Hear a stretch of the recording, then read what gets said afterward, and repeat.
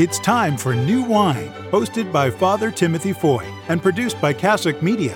Father Foy is the sort of homilist you'd love to have in your parish. With a mixture of logic, reason, and humor, Father Foy knows how to get the Catholic Church's teachings across to the common man in a way everybody can enjoy.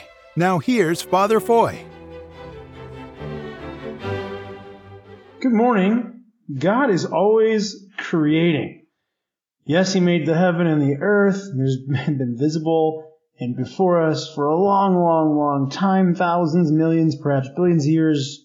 It's not entirely conclusive, but there's this visible creation, and it's out there, and it looks finished.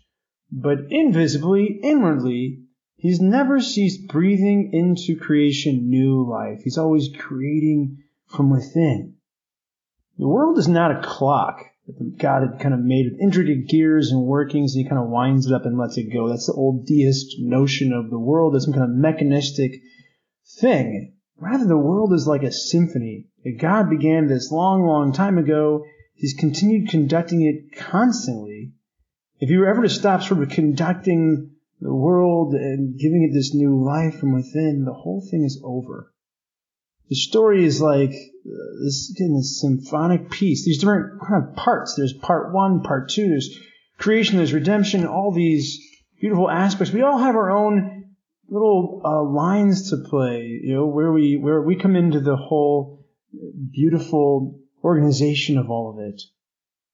And today we hear in Isaiah, there's a new heavens and a new earth that God's going to create. The things of the past shall not be remembered. You think of the same image of the symphony again, that God, He's been conducting, but we've not perfectly played our parts.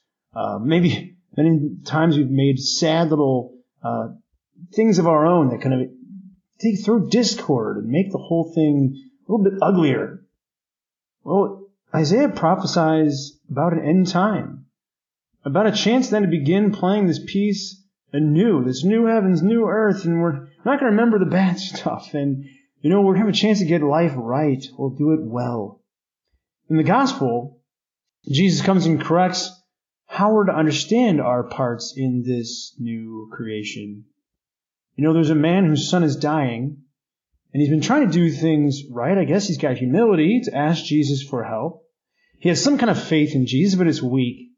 He's only going to believe if Jesus does some kind of sign, some kind of wonder. He doesn't believe in Jesus just from His word, just from the word of before, the prophecies that point towards Him. No, but God nonetheless is taking care. Jesus, even recognizing this man, his faith is weak, doesn't just leave off and not help him. He gives him a new sign. He frees his son, not just from eternal death, but even through this new life and this life here. He gives him a new lease on earthly life, revealing this love. The temptation for us, I think especially my own life, we have life, and then we have these moments where we really feel God close to us. We mistakenly think that God is only with us when we get those moments, when He feels close to us, when He seems close to us, and we just forget that all of life is for us. It's all a gift to us. It's all His love for us. To recognize that, wow, this piece of the music, Jesus is the music. He is in this compact form, the Word of God. Yes, He is the entire melody and harmony together. If we see Him, we can take our share in what He's doing. We can imitate His life, imitate how He trusts in the Father always, even when we can't see Him, even when we can't, as you feel His presence, you know that all of the creation, visible and invisible, is a gift of life to us. If we live that way, we'll be living the new This has creation. been New Wine with Father Timothy Foy. If you've enjoyed what Father had to say, please write a review at Apple Podcasts, Stitcher, Spotify, or wherever you download your podcasts. And remember to tune in tomorrow for the next episode of New Wine.